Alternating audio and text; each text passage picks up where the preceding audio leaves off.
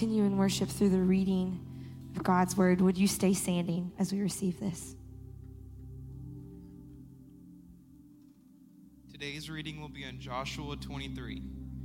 A long time afterward, when the Lord had given rest to Israel from all their surrounding enemies, and Joshua was old and well advanced in years, Joshua summoned all Israel, its elders and heads, its judges and officers, and said to them, I am now old and well advanced in years, and you have seen all that the Lord your God has done to all these nations for your sake. For it is the Lord your God who has fought for you. Behold, I have allotted to you all an inheritance for your tribes, those nations that remain, along with all the nations that I have already cut off, from the Jordan to the great sea in the west. The Lord your God will push them back before you and drive them out of your sight, and you shall possess their land, just as the Lord your God promised you. Therefore, be very strong to keep and to do all that is written in the book of the law of Moses, turning aside from it neither to the right hand nor to the left, that you may not mix with these nations remaining among you, or make mention of the names of their gods, or swear by them, or serve them, or bow down to them. But you shall cling to the Lord your God, just as you have done to this day. For the Lord has driven out before you great and strong nations, and as for you, no man has been able to stand before you to this day. One man of you puts to fight 1,000, since it is the Lord your God who fights for you, just as he promised you. Be very careful, therefore, to love the Lord your God, for if you turn your back and cling to the remnant of these nations remaining among you, and make marriages with them so that you associate with them and they with you, know for certain that the Lord your God will no longer drive out these nations before you, but they shall be a snare and a trap for you, a whip on your sides and thorns in your eyes, until you perish from off this good ground that the Lord your God has given you. And now I am about to go to the way of the earth, and you know in your hearts and souls, all of you, that no one word has failed of all the good things that the Lord your God promised concerning you.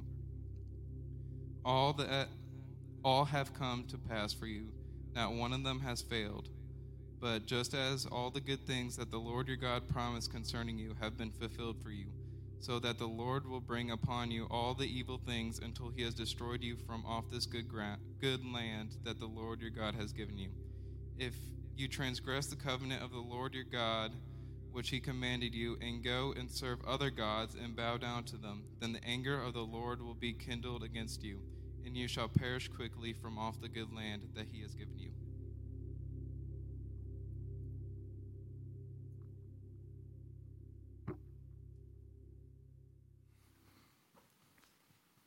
That's the word of the Lord. Let's pray. Father, we have heard your voice. It is the loudest and most trusted voice that we will hear today, without flaw, perfect. So would you, through your servant Joshua and the story of 23, would you just remind us of what we have forgotten? Would you teach us new things about us and you and who you are? And then, Father, would you activate our lives in response to what we read? We ask these things in Christ's name. Amen. What a privilege it was to hear Caden Binder read our scripture for us today. Student just graduated from Stewart's Creek High School, and he's going to be going to Tennessee Tech in the fall. And Caden has been here, man, since he was a little wee fellow in our church. He's been so faithful, not just in being here, but serving here. And man, he's just proud of that young man. If you have your Bibles, open those up to Joshua chapter 23. That's our story today. As we get there, let me recall the day of 9/11/2001 to your minds. This is one of the most infamous days in American history, 9/11. The day that the whole world stood still and watched as terrorists hijacked 3 planes, 2 of them taking out the Twin Towers of the World Trade Center, and the other one taking out the Pentagon. There was a 4th flight that day the terrorists had taken. It was United Airlines Flight 93. And they were more than likely headed for either the White House or Congress. And as the passengers and crew members on that flight had heard about the other terrorist attacks, they were most certain of their destiny, moments away from eternity if something did not change. One of those passengers that day was a man named Todd Beamer. Todd Beamer was a follower of Jesus, an ordinary man who believed in an extraordinary God. And on that day, he decided that he would not go down without a fight. His belief about his future would determine his behavior. Todd had grabbed a phone on the plane. He grabbed a phone and he wanted to call his wife and reach out to her and obviously tell her that he loved her and loved the kids. But the phone was rerouted to an operator. And in that recorded conversation, he had informed her that they were aware of the terrorist hijacking of the plane, and him and along with some other passengers had a plan that they were going to try to take over the plane from the terrorists, to wrestle the control back to them and then land the plane. He had asked that operator, would you please go tell my wife and children that I love them dearly? Todd went on to pray the Lord's Prayer. And then the last recorded audible words from Todd Beamer were, "Let's roll." Those last words were lasting words that inspired the nation of America. Today in our study in Joshua chapter 23, really nearing the end of this book in 23 and 24, these are not just the last two chapters in the book. These are the last lasting words of Joshua that inspires the nation of Israel. It's been about 25 years since they took the promised land. Joshua is about 110 years old. So this is the end of Joshua's life, facing death, and this is his handing off of the baton, so to speak. In that moment where he says, I am old, but you have seen, there's this handing off of the baton to the next generation of leaders in Israel. Gets them together, he pulls them together, and gives them these inspirational last words to the nation. If someone has the actual opportunity to speak last words, I think they're very careful about what they speak about. It's not flippant. They're very careful about that. If you have the opportunity, think about this. You were hours away from death, as morbid as that may sound, it's good to ponder. But if you were hours away and you had the opportunity to speak lasting words, what would your last words be? I don't think that we would waste breath by saying things like, I hope you dance, or I hope you have a great life, or let's talk about careers. Let's talk about what we're going to do with divvying up all of the possessions of the estate. I don't think you'd turn and want everybody to know that you've taken out insurance policies and you're going to cover the expenses of everything and everything is going to be okay. I'm talking about last words. Last words. What would you say as your last words to those that you love? I've thought about this. I've planned out my last words. I've thought to myself, what do I want the people that I love, my family, my own family, and this church, what do I want my last words to be? And it is very simple. Love the Lord your God with all your heart, soul, and strength. Is there anything more important than that? I don't think so. I think if my loved ones, my kids, my family, our church could just do that, everything else would be okay.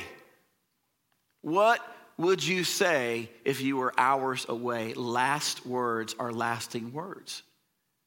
Now, before we get into Joshua's last words, his last sermon to the church in Israel, I want us to look at something about this context. I want us to look at the context of who he's speaking to, why he's speaking this, and also I want us to get a glimpse into Joshua's heart. I think what we're going to see here is there's a lesson in here about the authenticity of his faith. And I think if we look at that personally, we're going to see here if there's evidence of the authenticity of our faith by looking at some of the things Joshua does. So here's what he does. At the end of his life, Joshua's overriding concern in this whole chapter was that Israel's future generations would forget and forsake God. That they would fall into apostasy, deconstructionism, that they would become like the pagan nations around them. This was his greatest concern. His greatest concern was that they would fail to be faithful to the God who had been faithful to them. We can't blow past this. Again, I was really looking in this as a pastor. Joshua's a great pastor, so I'm looking at this. I'm like, wow, we can't blow past this. He's 110. He's well past retirement age, right? And what is he doing with his last breath, his end of life speech? Well, he's not looking back in a self-indulgence nostalgia about all that he's done. He isn't looking back and saying what was. He's not reversing it and saying, man, it was the glory days. His theme song is not I believe in yesterday or glory days. That's not what Joshua's doing. Joshua is different. He isn't coasting to eternity in the last years of his life, is he? Hey man, I'm good. I'm going to heaven. I don't care about nobody else. No, what is Joshua doing at the end of his life? He is concerned about Israel's future. The generations, the unborn and the born generations of Israel, about them knowing God. Wow. Wow. These are people he'll never meet. He'll never know them, never see them on the earth, and yet he cares about future generations knowing God. This is not a lesson just of leadership. This is a lesson that shows us the difference between the godly and the ungodly. Ungodly, you may have seen or may know some people towards the end of their life, and they long for what was. They're constantly looking back at the good old days, their glory, clinging to life, always looking back, never looking forward. And they surely don't care about any future generations knowing God.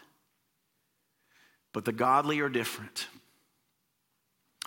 The godly don't live in the past. The godly knows that their best days are in front of them, not behind them. The godly live for God's fame, not their own fame. The godly care about the born and the unborn generations, people they'll never see, they'll never meet, because they care about the future generations knowing God. I want to stop here and think. Everyone here, the godly at this church that care about the future generations knowing God. Those parents who are discipling their children in the ways of God. Thank you. For those who serve every single week faithfully in preschool rooms and kids ministry and VBS, all of these places, you care about the future generations knowing God. Those who fight against abortion because you care about the unborn future generations knowing God. Those who faithfully tithe and give every single week so that future generations would know God. I'm talking about people that you may never see, you may never meet, and you may never know. But you care about the future generations. Those who are discipling adults in the church, leading groups. You're discipling parents. And by discipling parents, you're teaching them how to disciple their children and their children's children. You care about the future generations knowing God. Thank you for what you do for caring. You know, pastors in churches that don't care about the future won't have a future. The old rusted out churches, you know what I'm talking about? They just kind of sit there, stale. They just rust out. I love the fact that we have crying babies in this church. I love the fact that we have kids running in the hallways. You know who doesn't have crying problems and children running in the hallways? Dying churches don't. So I love it. Parents, that's not a permission to not parent your kids. You know that, of course. That's a little caveat there. But what a great problem to have in the church. It shows that we are a part of Life Point Church. We care about the future generations knowing God. Do you care about the future generations knowing God? If you say yes, how are you showing that you care about those future generations? If you're in question about those things, let me give you a couple ideas. Tithing, giving, or you start right there. That is putting your money where your mouth is and saying, I do care. I do care about the future generations knowing God. Are you going to share the gospel with people? One single person sharing the gospel can change generations and generations. I am proof positive of that. Are you serving in the church, the young ones and the old ones? Are you serving? Are you showing that you care about the future generations of God? Man, if you need to listen to that, if you have ears to hear, let you hear. Let them hear. Be obedient to caring about the future generations of God. So it is in that context and that glimpse into Joshua's heart that he gets up to preach his final sermon to the church in Israel. Now, I want to give you a heads up. His farewell sermon has a threefold approach.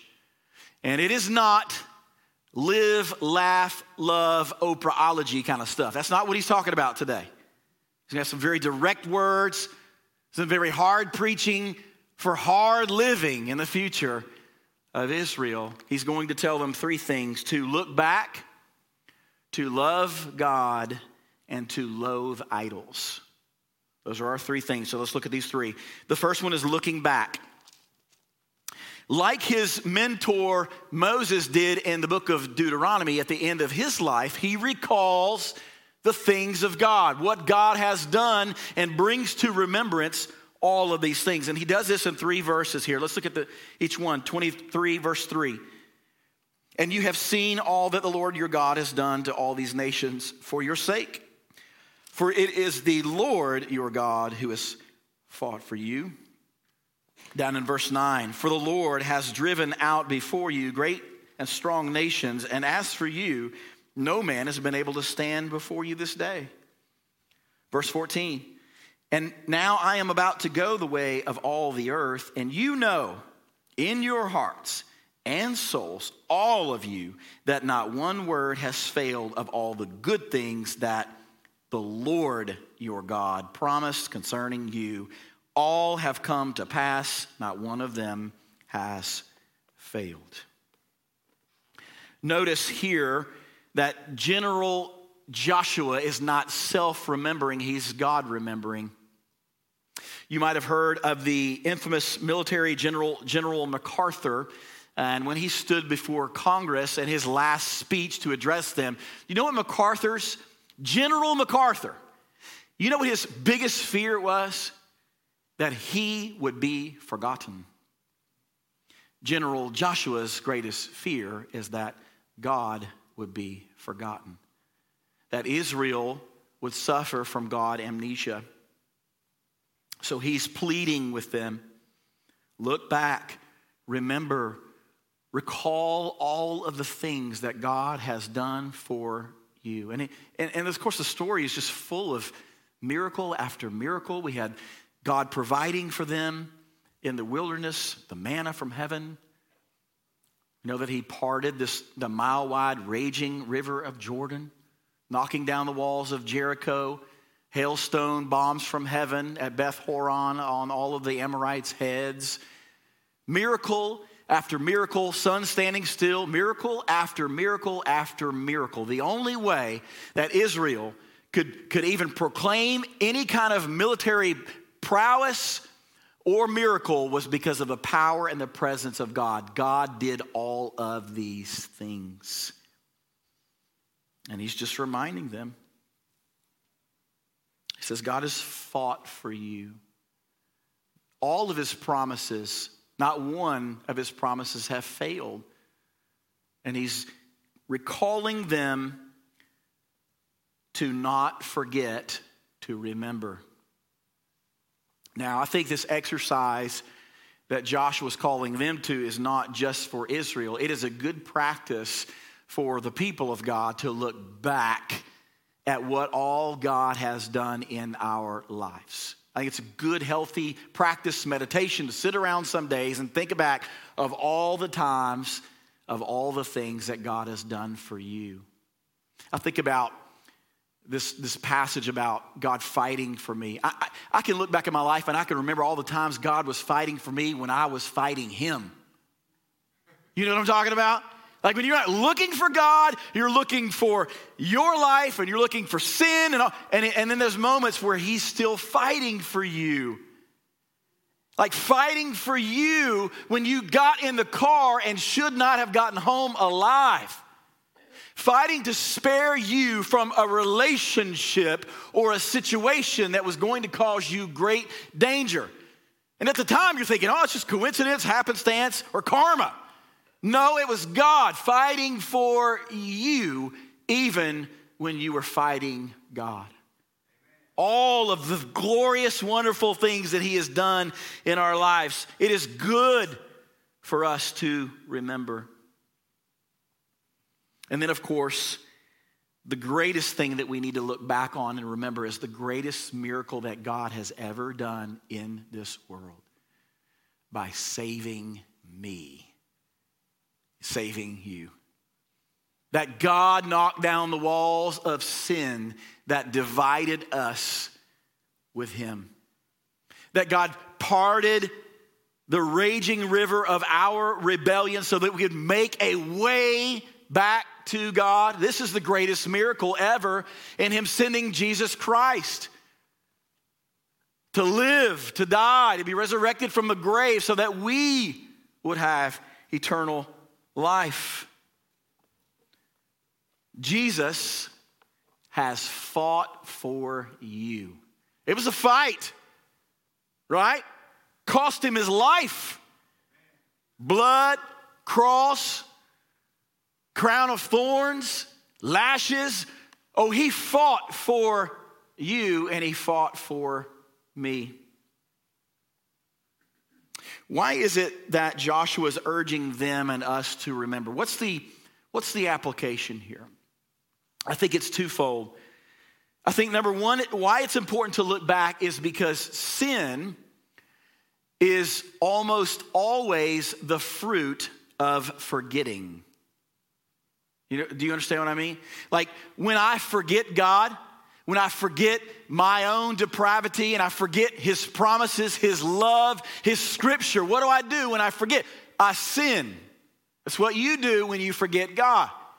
So recalling the works of God, recalling the cross, helps us to fight the sin of today. I think the second thing the application is when we recall and look back at the things of God, it's supposed to be a motivation and incentive for us to move forward in godly living in the present and in the future. So it's a motivating thing because that's actually what's going on here with Israel. They still have more battles to fight, more enemies, more land. There's still more things to do. So now he comes in with two more things for them to do. The second thing is this. He tells them to love God. Love God. Joshua 23:11.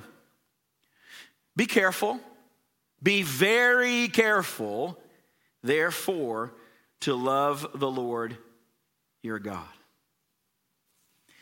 Be very careful, therefore, to love the Lord your God. Joshua's not telling them to be happy, healthy, or to be true to themselves. He says, be very careful, diligent to love the Lord your God. 12 times in the book of Joshua, Joshua says, your God. Why doesn't he just say, love God? 12 times he says, your God. He is trying to communicate the idea of intimacy with God. Our relationship with God through Jesus Christ is not this impersonal relationship. It is a very personal relationship. He's not just God, he's our God. And we can proclaim, I am yours and you are mine, Jesus. We can do that. He is our God. So he says to love the Lord your God. Now in the Gospels, the Pharisees had engaged in an ongoing debate, which was the greatest commandment, of course. And they tried to play stump the Jesus, and they tried to get him to trip up. And they asked him that question. And here's what he said about the greatest commandment, 22:37-38. He says, and he said to him, you shall love the Lord your God with all of your heart, with all of your soul, and with all of your mind. This is the great and first commandment.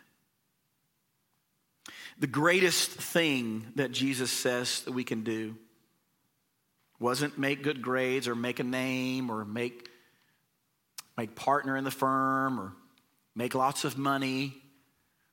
No, he says that we need to love the Lord your God with all of your heart, soul, and your mind. Loving God, first, I think why that's a difficult concept for us is because we have misused and abused the word love. So let's talk about that. First of all, in our language, in our culture, we use the word love to talk about feelings towards either something like chocolate or something or someone, don't we? We use that word very loosely. An example would be maybe you see that when someone's dating someone for just maybe 2 weeks, and they're already using those words, I love you. No, you don't. That's middle school love. Middle schoolers, I love y'all. Don't take it wrong. You'll catch this later, but you don't know what love is because you've never had to sacrifice for that person. It's never cost you anything. You've never had to spend a week with them without trying to kill them. That's different kind of love, right? Ladies, you don't really love him until you've done his laundry. Guys, you don't really love her until you've gone to see Downton Abbey with her. If you're a fan, sorry, but that was a labor thing. I did it with my wife, and it was very painful. But I did it because I love her. Listen, love requires great sacrifice. It costs you things. Yes, biblical love. Yes, there are emotions. There is attraction in those things. There can be charm. There can be beauty. But all of those things I just mentioned leak. They all leak. They all fade. They have holes in them. They won't last forever. So biblical love has got to be more than feelings. Biblical love is a love of the will. It's commitment. It costs even when the feelings aren't there. It's loving God with all of your heart, mind, and soul. So what does that look like? Let's kind of see if I can land this thing or really steal some stuff from Joshua about what that actually looks like. I think he puts some skin on the bones of love and tells us about what it looks like. And I think he does it with this idea of the word clinging. Clinging. Let's look at it, verse 8. But you shall cling to the Lord your God, just as you have done to this day. Cling. Cling is the same word in Genesis 2 when God told Adam to cleave or cling to his wife. That's how you cling to your spouse. You say, nothing's getting between us. No sin, no divorce. I'm clinging to you. And ain't nothing letting you go. This idea of cling is that nothing can loosen your grip and you ain't letting go. I think about a story. I was thinking about one this week. I used to drive a old beat up Blazer. I mean, it was jacked up, all kind of issues going on. We were pretty poor and didn't have a lot. And this car is such a junker. I think it backfired often. So I think I was driving down the road. Everybody thought I was a drive-by shooter or something. I don't know. But it was a bad car. Sometimes the stuff just didn't work inside the vehicle. All right, that's where I was getting at. And so I was at Chuck E. Cheese with my family, and Rylan, my son, was in the car with me that day. I think he was around 3, maybe. And listen, this is before the safety laws and all the car seat stuff that's going on now. So I just kind of, bro was riding shotgun with me. All right, he's up there in the front. And listen, we just pull out. I'm out, leaving the parking lot. And then I take a turn to the left. I'm in the driver's side, turn left. And before I know it, I look over and the passenger door is wide open. And Rylan is slowly falling out of the car. I reached over with the grip of life and grabbed the back of that car seat. I wasn't letting him go. I loved him. I would die for him. Nothing was going to loosen my grip. I wasn't letting go of him. This is the idea of clinging to God. That you grip so tightly to God that nothing comes between you and him. Clinging to God in your quiet time. Nothing's getting in the way of my quiet time with God. Clinging to God in our prayer life.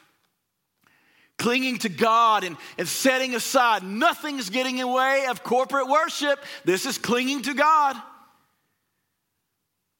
Clinging to God is how we love God.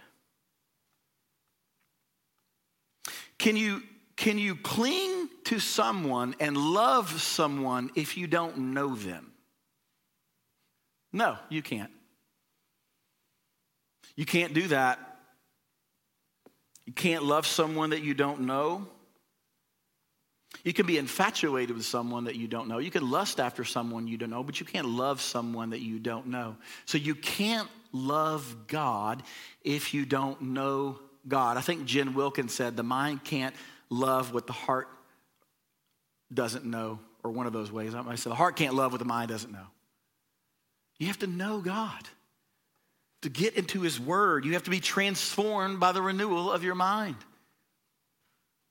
I think there's another thing that Joshua gives here about loving God is by clinging to his commands.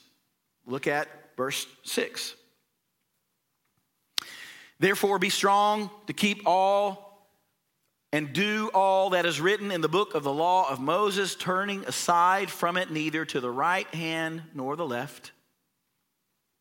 How many times in the book of Joshua has we heard this on repeat about obeying commands, keeping the law over and over and over and over again? It is because love and obedience are inseparable twins. Jesus, 1,400 years later, would obviously go on to expound upon this, and he says this in John 14:15. If you love me, you will keep my commandments. Paraphrase, talk is cheap. Your lip service means nothing if your life doesn't match. Jesus said, if you love me, you will obey me. It's easy to say we love Jesus. Of course, we're from the South, where the belt buckle We know to say love Jesus, right? It's easy to sing we love Jesus. It's easy to pray we love Jesus. It's even easy to have an I Heart Jesus profile on your social media. That's easy. What's not so easy is to obey the one that you love. Every part of our being to be loving of God. So if you love God, you will spend time with him. You will cling to him. You will cling to his word. You will cling to his commands. You will obey them. This is how we show that we truly love God. Last piece is this. Loathe idols. We have been told to look back, to love God, and now loathe idols. Look at verse 7. That you may not mix with these nations remaining among you, or make mention of the names of their gods, or swear by them, or serve them, or bow down to them. With Joshua's last words, his last point in his sermon, to loathe idols. The biggest threat to Israel, of course, was not an outside enemy coming in. The biggest threat to Israel is that they would become like the enemies. That was his greatest fear. Oh, the Canaanites. If you get around those Canaanites, here's what's going to happen. They talk different than you do. They believe different than you. They have a different world view than you do. They practice gross sexual perversion. I'm talking temple prostitutes. They worship false idols. Sounds like church, many of the people at church today, right?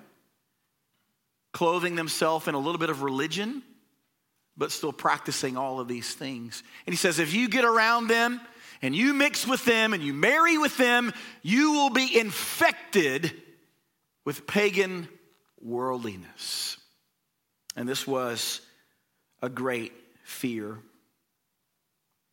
Now, I do want to point out here that he said if you mix and intermarry with these tribes, number one, his concerns were warranted. And literally 3 chapters later in Judges 2, that's exactly what they did. They became like the pagan nations and already began to worship Baal.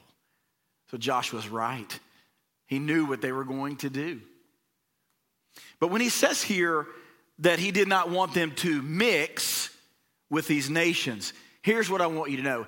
He's not talking about mixed marriages based upon races. He's talking about mixed marriages based on religion. Very important. Someone might have told you a long time ago through tradition or culture that interracial marriages are bad. Wrong. They are beautiful pictures of the gospel. Beautiful pictures of the gospel. Nothing wrong with that at all. It's a beautiful thing. But don't marry, don't date, don't fall in love with the Canaanites because they don't look like you, they don't talk like you, they don't believe like you. And if you do, you will be infected. You will forget God and you will drift away. That is the warning that Joshua has for them to loathe these idols.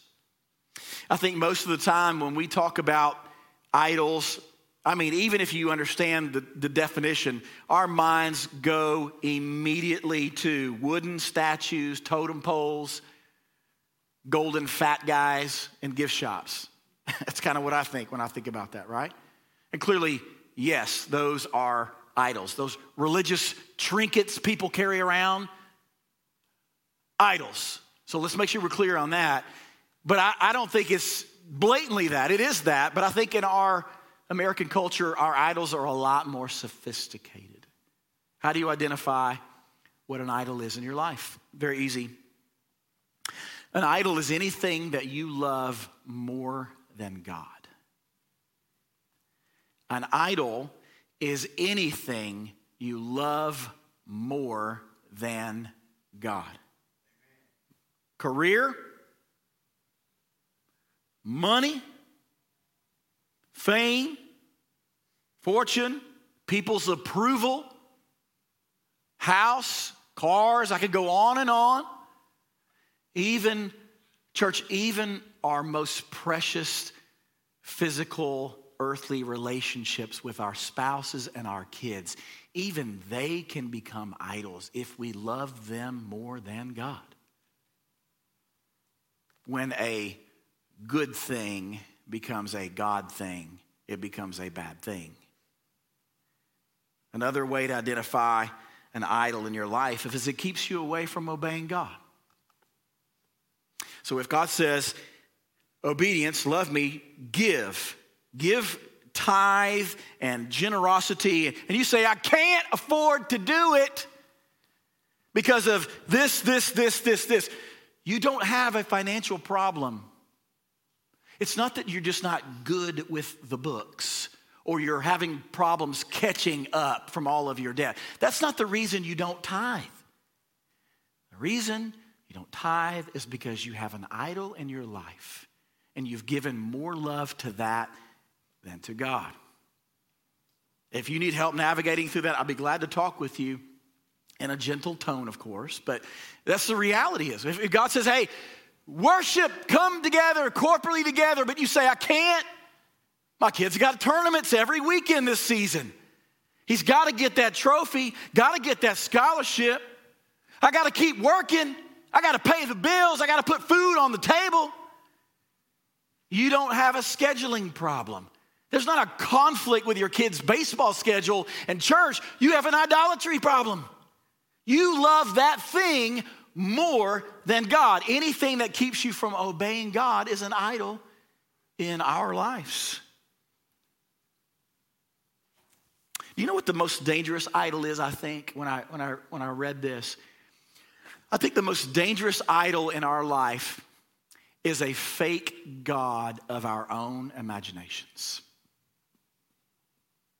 Not the God of the Bible, but the God that we make up in our minds. I think God's like this. I think he's like, I don't think God would want me. I think God wants me to be happy. I think like that is a God of your imagination, and that is a dangerous, dangerous false God. Man, we have the God of the Bible, and he's the only one worthy of worship. So let me wrap this thing up. Let me bring it to a close, which is basically the old preacher way of saying, hang in there for a few more minutes, right? These three things that he's told us to do, to look back, to love God, and to loathe idols. This chapter, there's two things I want us to see at the very end. There are two promises of God in this chapter. It's bookend. One is a promise of blessing. One is a promise of cursing. One is a promise for those who do look back and recall God, who do not forget God, who love God, and who loathe idols. There is a promise of blessing. Land, promised land, eternity. That's the promise here. God will be faithful if you are faithful to those things. But there is another promise here. As much as we love the fact that God is such a promise keeper of his blessing, we also have to acknowledge at the end here that God is also someone who fulfills his promises of cursing. Look at what he says to the people who don't do those things. Verse 15. But just as all the good things that have the Lord your God promised concerning you have been fulfilled for you, so the Lord will bring upon you all the evil things until he has destroyed you off from this good land that the Lord your God has given you. If you transgress the covenant of the Lord your God, which he commanded you, and go and serve other gods and bow down to them, then the anger of the Lord will be kindled against you, and you shall perish quickly from off of the good land that he has given to you. Joshua is saying, as surely as God has been faithful to bless their obedience, he will be faithful to curse their disobedience. What is Joshua saying here? This stopped me in my tracks this week as I was reading. I read that, and I was like, okay, I thought we were saved by grace. Grace alone, through faith alone, in Christ alone, not a result of works, so that no man may boast. Once saved, always saved. Like, what is he saying here? That if we forget God, that we don't love him, that we don't loathe the idols, and we do become like the world, is he saying he's going to cut us off from a land? And that the anger of the Lord is going to be kindled against us, that we could lose our salvation? Is that what he's saying? I think it's a good question. Let me address that. First, if the pattern of your life is that you never recall the things of God and what he's done in your life, and you don't acknowledge all those things were God, if you don't love him, and I mean love from here, not practice cold, perfunctory religious obedience. I'm not talking about that. I'm talking about love. If you don't love God and you don't loathe and fight the idols of your life, if that's the pattern and the habit of your life, then yes, this is talking to you. The anger of the Lord is kindled against you.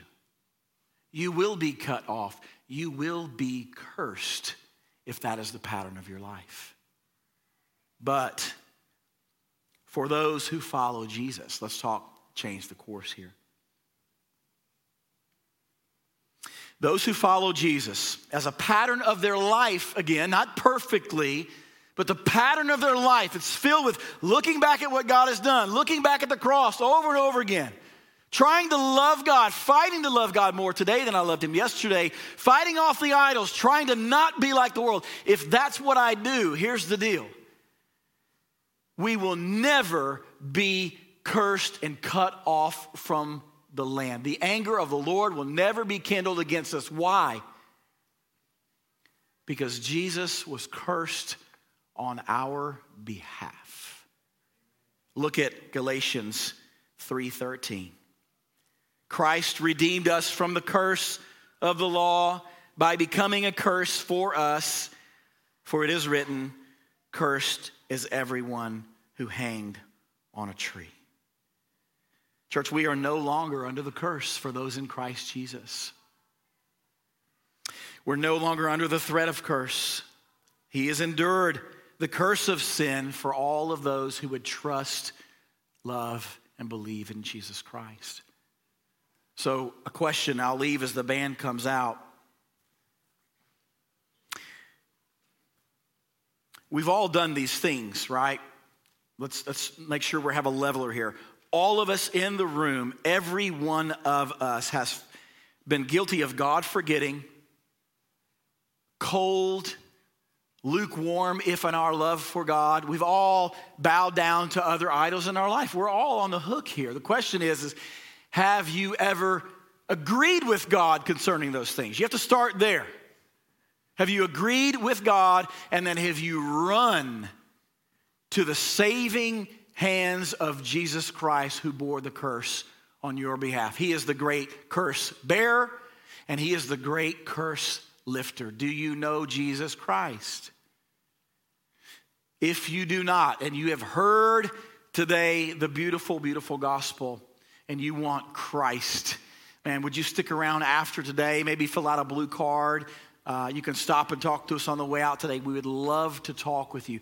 If you're here today, let me say the last thing. If you're here today and you're someone, I love Jesus, I know the truths of Jesus, but you would be so bold today to say, I have forgotten. I have forgotten all the things that you've done. I've not loved you. I've kind of been going through the motions of begrudging church attendance, going through life. I've begun to drift and love other things in this world more than God. I've become to start to look, talk, and behave like people in the world instead of the people of God. If that's you, come home to Jesus today. Repent. Run back into the open arms of Jesus. No questions asked. No excuses needed. Come back today. Let me pray for us. Father, we thank you for your servant Joshua as he is nearing the end of his life. God, he's such a great pastor. He's such a great leader, one that we should all emulate in the care for the future generations. We hear his love for us today. He's preaching to us. He's reminding us to look back, to continually practice God remembering. God, would you grant us the love that we may be lacking towards you? God, and would you help us to loathe and detest more the idols in our life that are unworthy opponents? We ask all of these things by the body and the blood of Christ. In his name we pray. Amen.